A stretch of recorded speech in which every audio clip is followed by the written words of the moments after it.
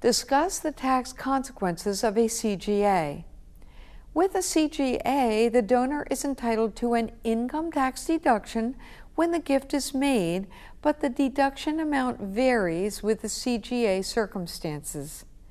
After the CGA agreement is signed and the property is donated, the donor receives a current income tax deduction equal to the difference between the fair market value of the donated property and the present value of the life annuity received in return. The present value of the annuity is determined by actuarial factors prescribed by the IRS, including life expectancy and the appropriate Section 7520 rate. The size of the deduction may also be restricted by a set of percentage limitations.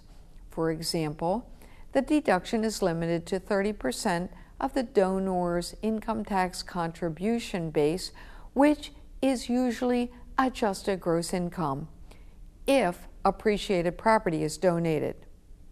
An advantage of a CGA donation is that appreciated property can be contributed without the immediate payment of capital gains taxes. Although the donor receives an income tax deduction when he or she transfers cash or property to the charity, the donor has to recognize income when an annuity payment is received. A portion of the payment reflects a return of principal that's determined by dividing the donor's investment in the contract by the expected return. This results in an exclusion ratio which shelters a portion of each annuity payment from tax. The investment in the contract is the lesser of the annuity's present value or property's fair market value.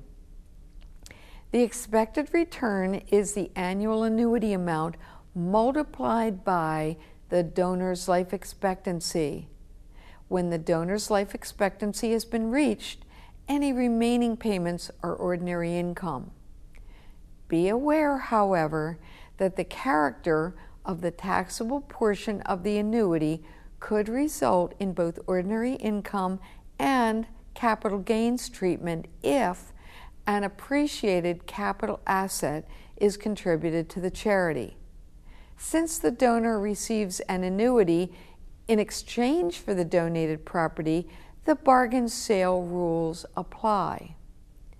Although immediate tax is avoided on any appreciation of capital gain when the property is transferred to the charity, a proportionate amount of unrealized capital gain is allocated to each payment.